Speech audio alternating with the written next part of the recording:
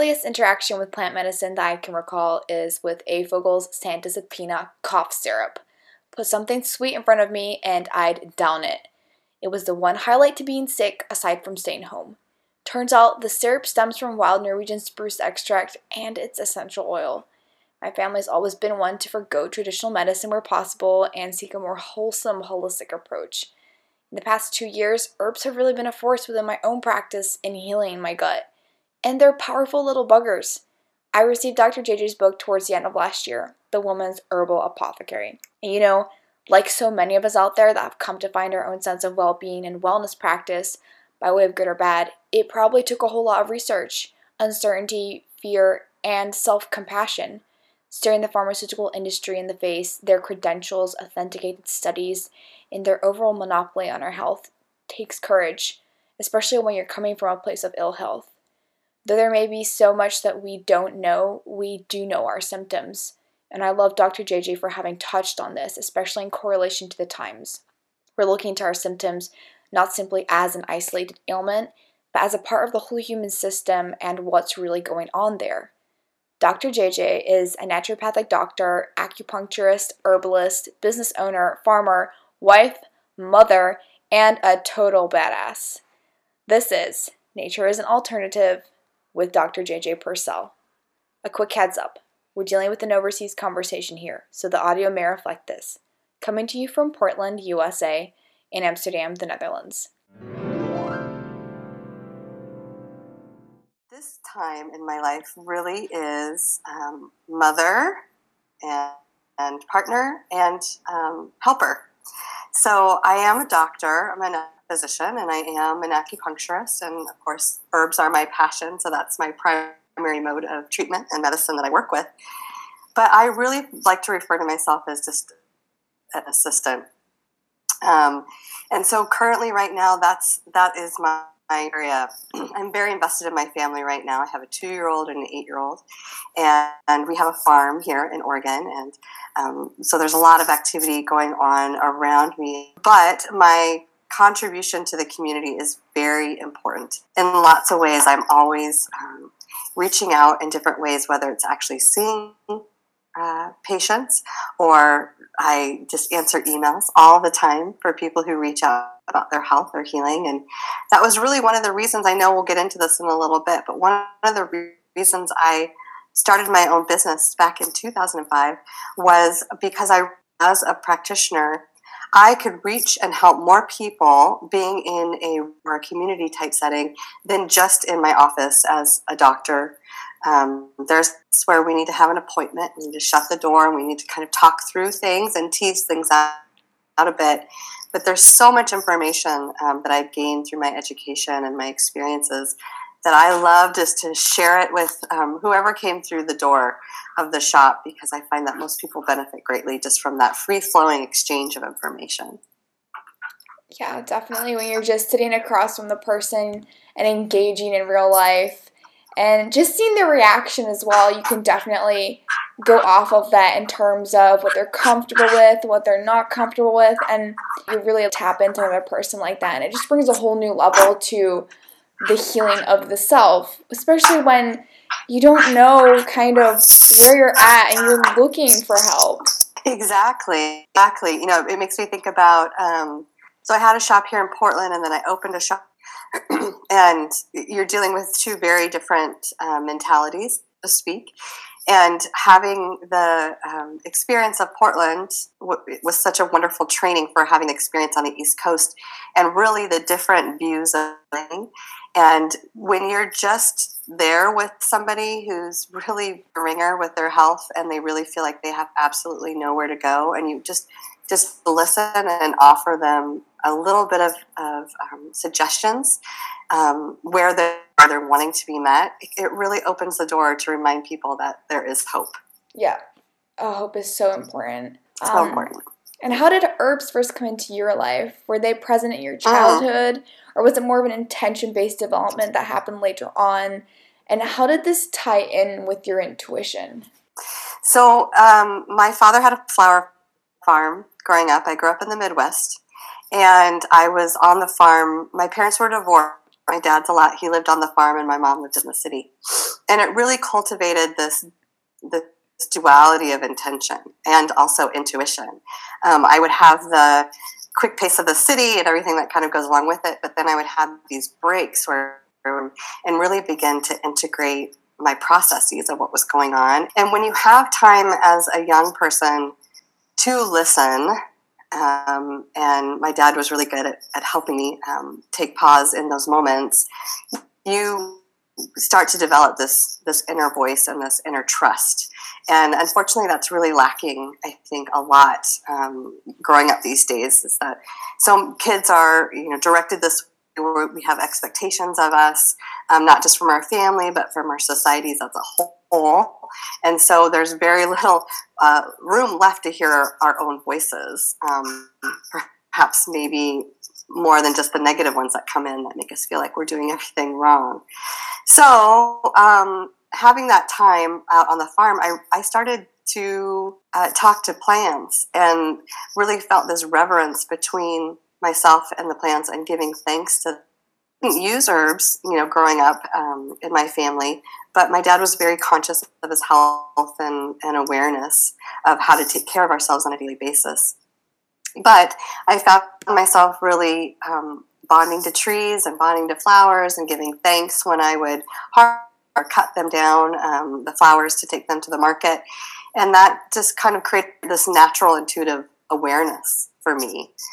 And then, of course, life goes on and we have everything that happens. We get very, very busy and have dreams, and life is kind of a way for that for a while. But then I experienced my own health issues in my 20s.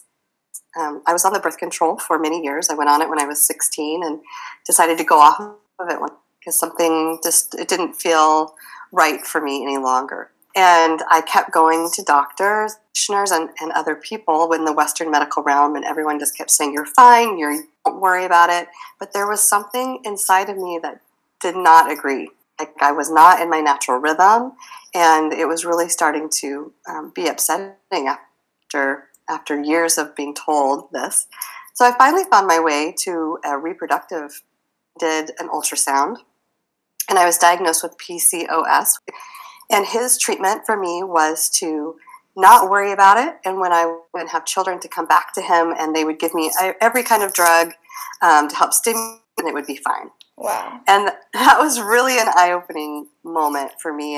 And I went home, and I just started seeking out every other option. And that's when herbs came really to the forefront. And I started taking one little herb, and it was the vitex berry, or the chaste tree berry.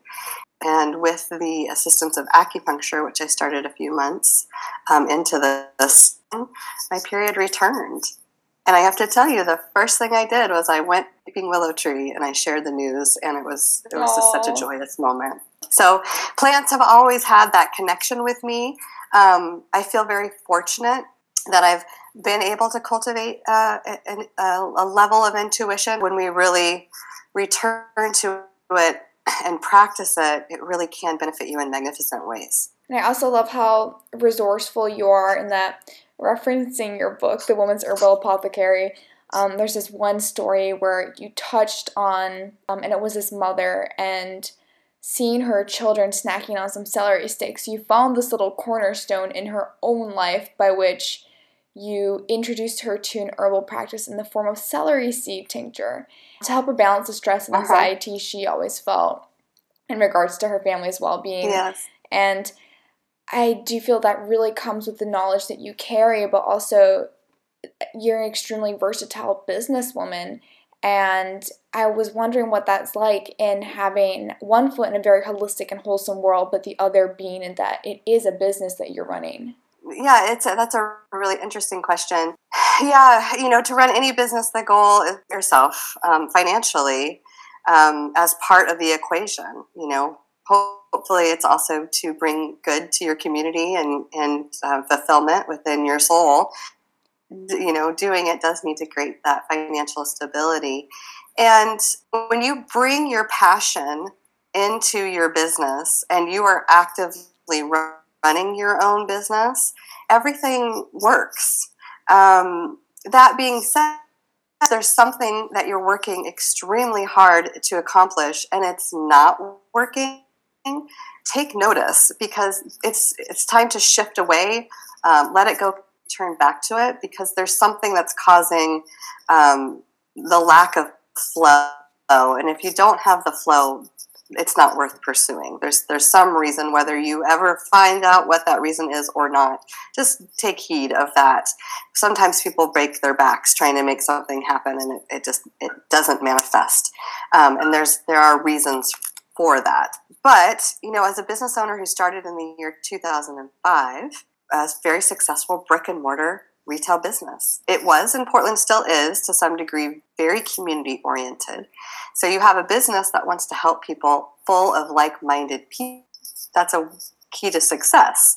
But the other thing to think in mind, at my time of starting the business, e-commerce and online sales hadn't even scratched. Social media was non-existent. So things were very different when I started my brick and mortar location. But again, all of that aside, as long as you are taking and infusing it into what you want to do, there's almost guaranteed success in that. As long as you're the one doing the work and it's hard work thing to do. So there's many times I much rather would have been in my shop formulating a new tincture blend or a delicious tea to drink by the fire, and I was having to do my QuickBooks. I mean, that's just the necessities of running a business. But again, all of those other, necessarily your passion, somewhat fuse into your passion because you're creating something that is all one. And I know that there are also certain safety precautions you need to take in maintaining a legal herbal business, such as the terminology you're using, what the products claim to actually do, and the overall practice of herbalism in the United States. It doesn't have any regulated, codified standards, and I'd like to go a little more in depth in regards to the ins and outs of clinical licensing, regulation, and ethical practices, and how you've balanced all of this. That's a lot, and it's a question to be asked. So I used to teach a class. I used to teach Rosemary Gladstar's correspondence course, but we would hold classes and teach them in a group setting of herbal medicine. And one of the questions I would get all at the beginning of the class is, well, does this mean I'm a certified herbalist?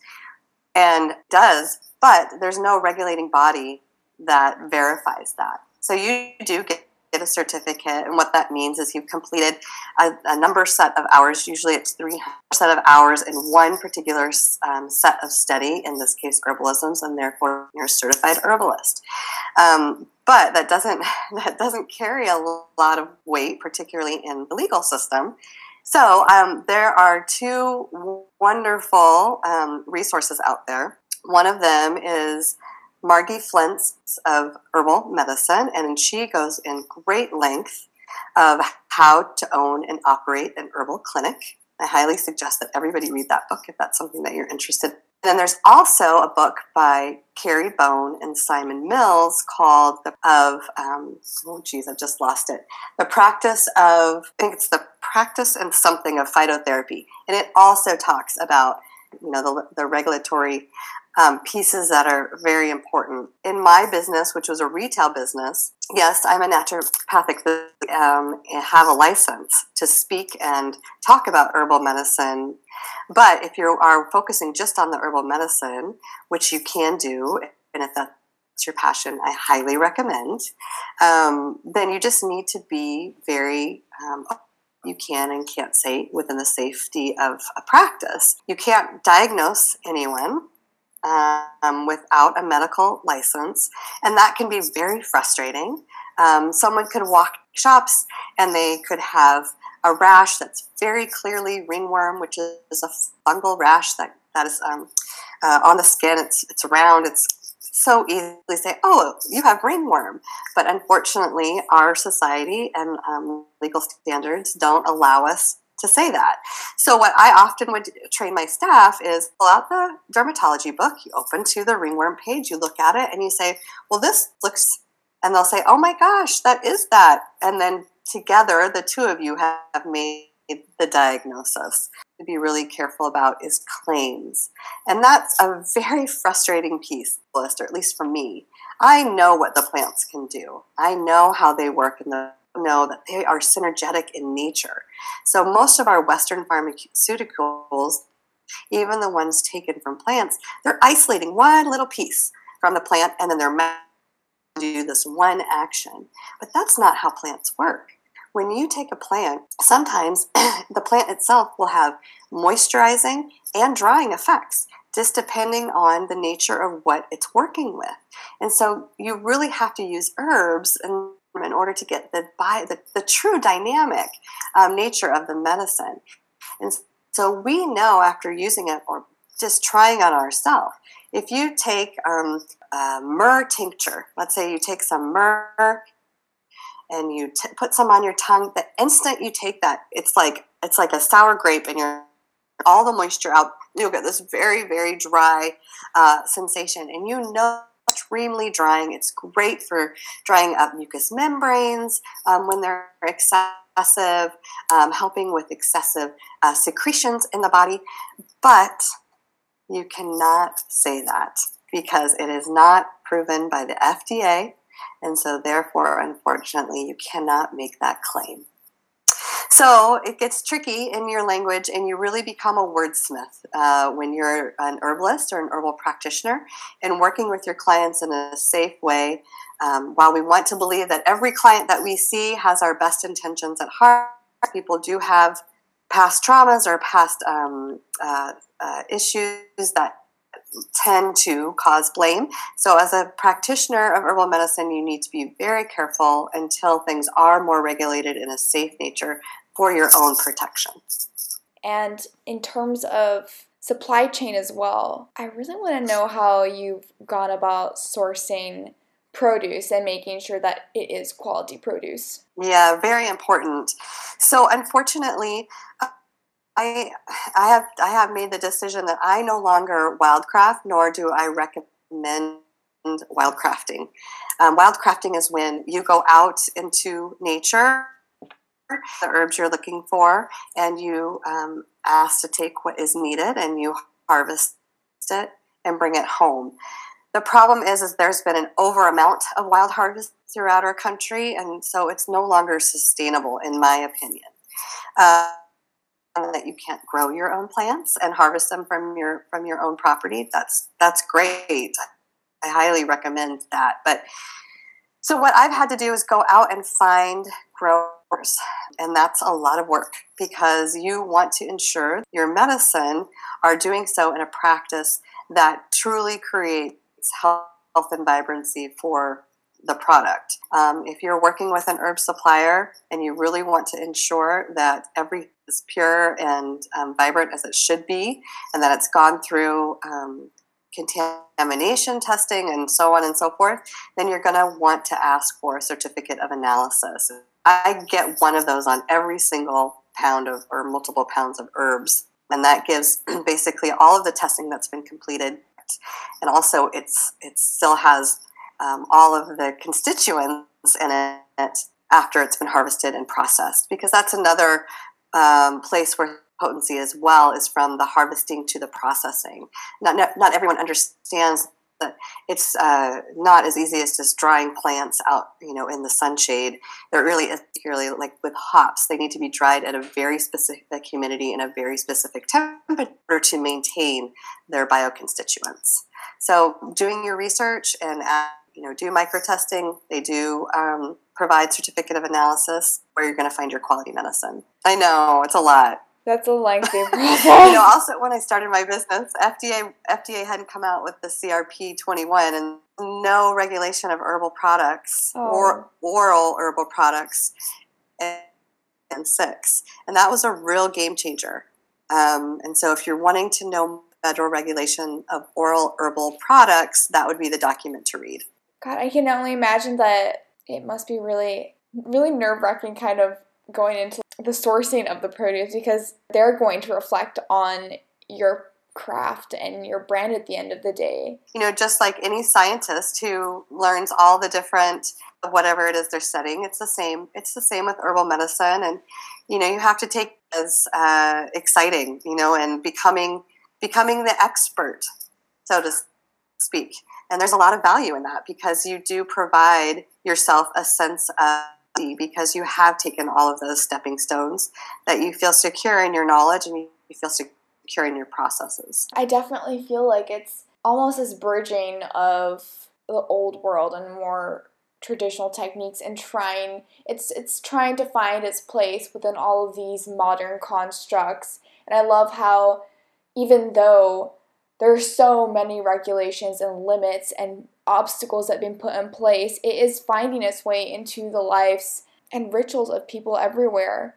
And it's still here and it's still going strong. One of my favorite things is when I've had students in the past or I've had interns, they'll start studying the herbs, or they'll take home, we had an herbal meditation as part of our internship program. And so basically every week you choose one herb off the wall and you make a cup of tea and you drink it and you kind of free write about how you feel when you drink it. And that could physical symptoms to emotional feelings, but you just write and write.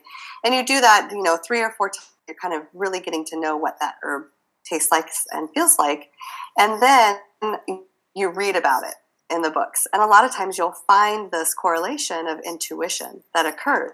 If you just take that moment before you read about it and really spend time with it, you'll find it. I have noticed, and what so much feedback is that when people start studying the medicine, most people get very enlivened, and they're like, it's like it just clicks. Everything makes sense. And so you're right, it's resurging, and not just because it's popular, but because it's really, it's in our souls. It's whatever you care to say, but it's inside of us. And it's that old knowledge that is just innate and ready to be explored again. And I feel like as we are moving forward into the space of potions and powders and the utter trendiness of brewing up adaptogenic coffees, the wellness industry is branching out in terms of what is popular to the masses. And it's not so niche anymore. And I'd love to touch on liquid herbal extracts, known as a tincture. And if you use these within your own routine, which ones you gravitate towards? My children started taking tinctures when they were 6 months old. So wow. They're very much alive and used almost daily in our family. Yeah, my kids will ask for them. And that is such it makes me feel so good because I'm cultivating that at a very young. And, to be honest, if you can learn how to make tinctures at home, which you can, you're really doing yourself a huge service, because if I'm a big fan that if you know 10 herbs and know they're all the medicine that you need. So here at our house, we often use tinctures for different things. And for example, right now, Portland, an onslaught of colds. The colds seem to be getting worse and worse. I think, as a side note, I really enjoy watching because I can pretty much tell you by November what kind of year it's going to be. It's either going to be a stomach bug year or a cold with a cough or heavy sinus cold. It's really interesting. But what's going on is a intense mucus and dry cough cold that is transmitting very rapidly. And the thing that I always try to make sure that people know is you'll have your go-to. You might have echinacea if you're just starting to feel something come on and you want to boost up those white blood cells so that you don't catch anything. But when you actively have a cold, very rarely use the same tincture every single time, because it's not going to meet the needs of whatever symptoms you're dealing with. It might be bacterial and it might be viral, so you might have bacterial herbs in your tincture or antiviral herbs in your tincture, but you need to have very curated herbs with those in order to battle the symptoms, to move it out of the body. So for example, with this heavy mucus penetration, we're adding a lot of rosemary because rosemary is very drying and it helps to liquefy up and out. But rosemary also is really good for the upper respiratory system. And then we're also adding elecampane, because when this cold goes long, which it seems to be doing, it's going on an average of 8 or 9 days. When you have a cold in the upper respiratory system that goes down into the lungs, and usually why it's lasting that long is because it's gone down to the lower recesses, and elecampane is excellent to help get down there and help get out. So it's really important that, and you don't need to know all this. You can look, there's so many books out there, so don't feel like you have to be an expert at herbs to know what herbs to use. Just know your symptoms. If you are having a really, packed sinus up in here, using wild Baptista or even Gar would be your go-tos. So it's really about identifying what your symptoms are and then adding their base herbal selection, and then taking that. But I really encourage people to learn how to make tinctures. Save a ton of money. You'll make a huge supply for the whole winter long if you need it. You can give it out as gifts. Or you can just make a tiny little bit as needed, which is really cost effective. And anyone can make tinctures, or you can order it online. Get a little bit of herb, taking a jar, I have a video, and filling it up 1/5 of the way with your dried herb, and then filling the rest of the jar up with vodka, and then closing it, shaking it every day for 3 weeks, strain it after that, and that's it. You have a tincture. That's all it is. That's what's been used for centuries. While FDA does require the many, many, many steps to get the same results to sell it, that works just as well. So I really recommend it. Because that is something that I have struggled with so much, is the products that the wellness industry has to offer, and obviously it's so easy to get sidetracked by the branding and the shininess of all the products, but yes. I always try to look at what's doable and can just be DIY'd at home, but obviously you want to make sure that the outcome isn't sketchy or sloppy, and there is a tincture by way of maceration, but then there's also percolation, and I really want to know what your thoughts on that are. Well, I'm a percolation lady. I love percolation. So I love both. I love the simpleness of the folk tradition because it is, returning to the wise tradition. Just going out, for example, and pulling up yellow dock out of the ground and sticking it in a jar. Active component of shaking it every day and looking at it and talking to it. But percolation, my undergrad was, I had a biochemistry major, and I love the science behind percolations. And if anyone has suffered through organic chemistry, you'll know, or biochemistry, you'll know what a titration is. And a titration is just using a liquid to pull out certain concentrations from a solid to a new liquid state. It's basically what a percolation is. It's a 3-day process, so a lot quicker, which is lovely. I find the flavor and the color are much more potent. But again, hands down, you put 20 herbalists in a room and you ask one question, you'll get 20. So keep that in mind. But a percolation is utilizing a percolation vessel, which has a narrow bottom. What we tend to use are Perrier bottles. We cut off the bottoms and we turn them upside down so you have the neck. You put a filter down there. You moisten the herb for 4 hours, then you pack the vessel and you pour the menstruum, which is the solvent or the liquid, through it just till it starts to titrate at the bottom. That means drip at the bottom. You close it for another 12 to 24 hours, and then you open the vessel and let it drip about 1 per second. Sucks all the bioconstituents out of the solid and puts it into the liquid. And for the longest time, that's how we made all of our formulas, was through the percolation method. And do your daughters also have a hand in it when you're making it? Oh, yeah. Yeah, somebody's got to cut the filters for me. Yeah, no, they're very active, very involved. Oh. And in touching on motherhood, how has your herbal practice been a part of your daughter's upbringing? She's been aware. I was a single mom with my first. I have one, and Cordelia and I were on our own for the first 3 years of her life. So, I had been in business for 5 years. I was brand and the product line around her birth.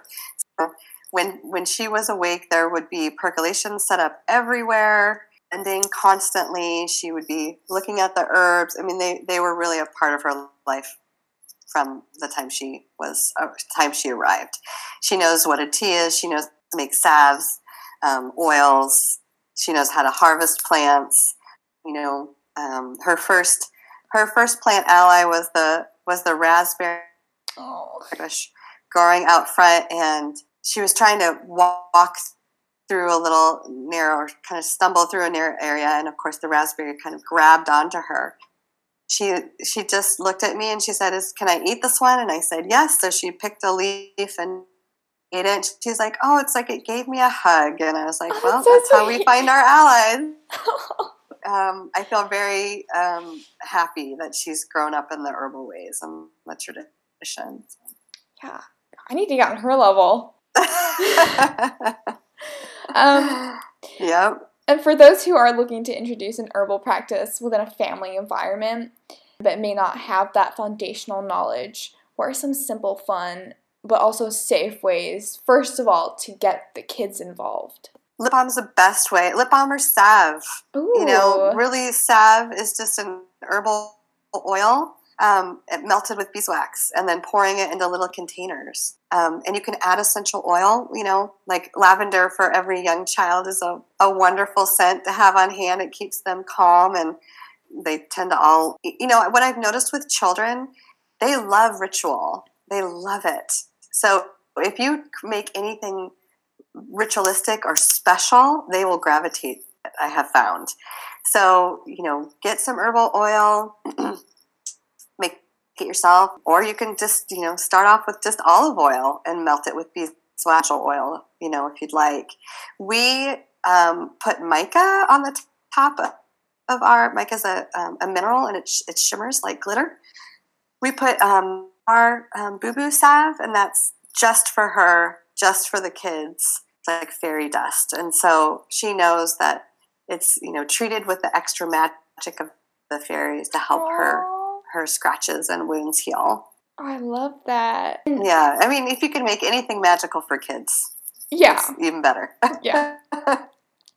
And for the men out there, whether they themselves are seeking out their own practice or the ladies who are trying to include their husbands, are there any methods or recipes you would recommend? Yeah, I mean, it's the same, I think, just as much as women, or if women are trying to encourage their husband, if whether it's a skin condition or a cold or an allergy or not sleeping, if you choose wisely tea and it makes a difference, they'll be hooked, because everybody likes to feel better no matter what's going on. And sometimes it's just a practice of and giving it to them and having them try it. And then other times, Blumenthal, who's a co-director of American Botanical Council, he just started walking in the woods and got really curious. So if you're out for a hike and you're like, that's nettle over there, we could cut some down and make it for dinner, because you can boil it and it tastes like cabbage. Just meeting them wherever they're at. And that goes with anybody, whether it's a child or a woman or a man or any person. Find some way to meet them where they're at. Not everyone's going to want to own every single herb book and take every single herb class, but if you find that one thing that kind of hooks them, that's it. That's all it takes. Yeah. I was thinking about it. My father's no longer with us, but I was just imagining, I was like, how on earth would I ever he's very into his beer, hardcore rugby, and I was like, there's no way that there's any way I would have managed to implement herbs into his routine, but he was always so obsessed with cooking. When you touched on that there with the nettle, I was like, okay, that's a way that you can get your guys involved. So, I mean, pain is another good one. If you can alleviate pain, that's right there.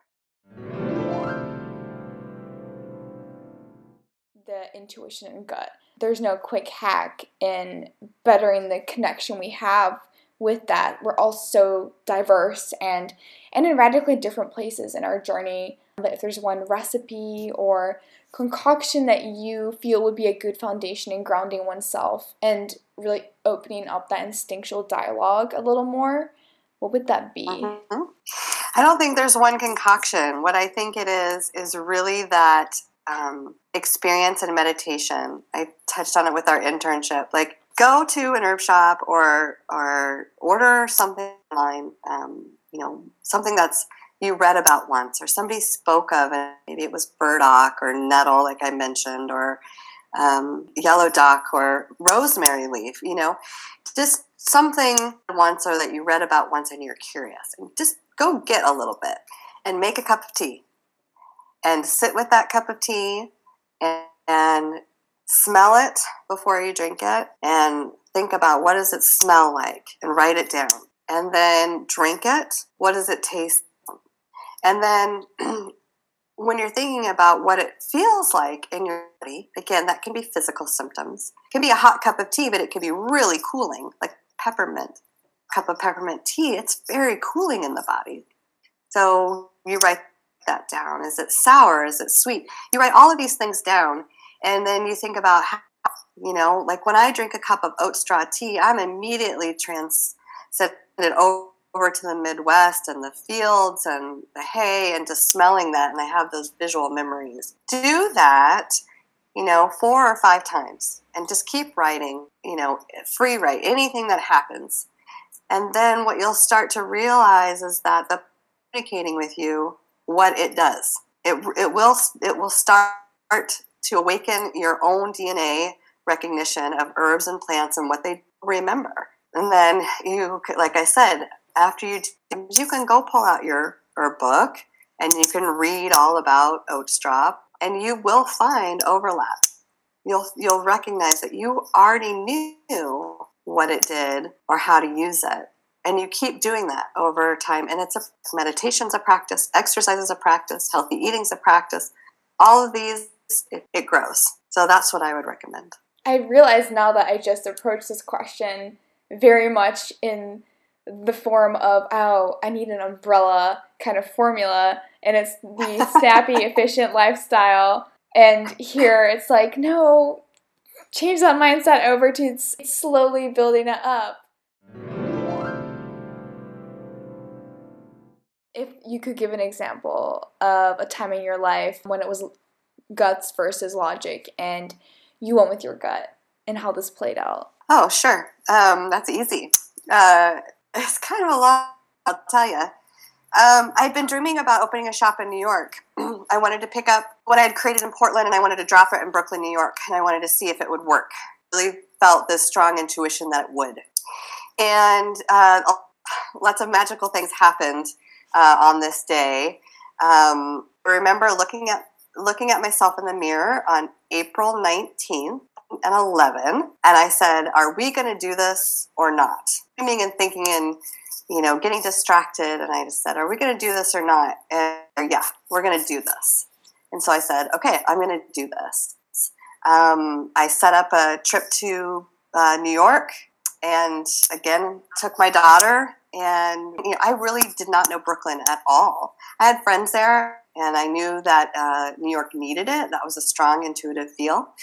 So I went around with this broker, and nothing felt right. And we drove down this one street, and it was called Smith Street in Boerum Hill. And I was like, this is the vibe I'm really looking for.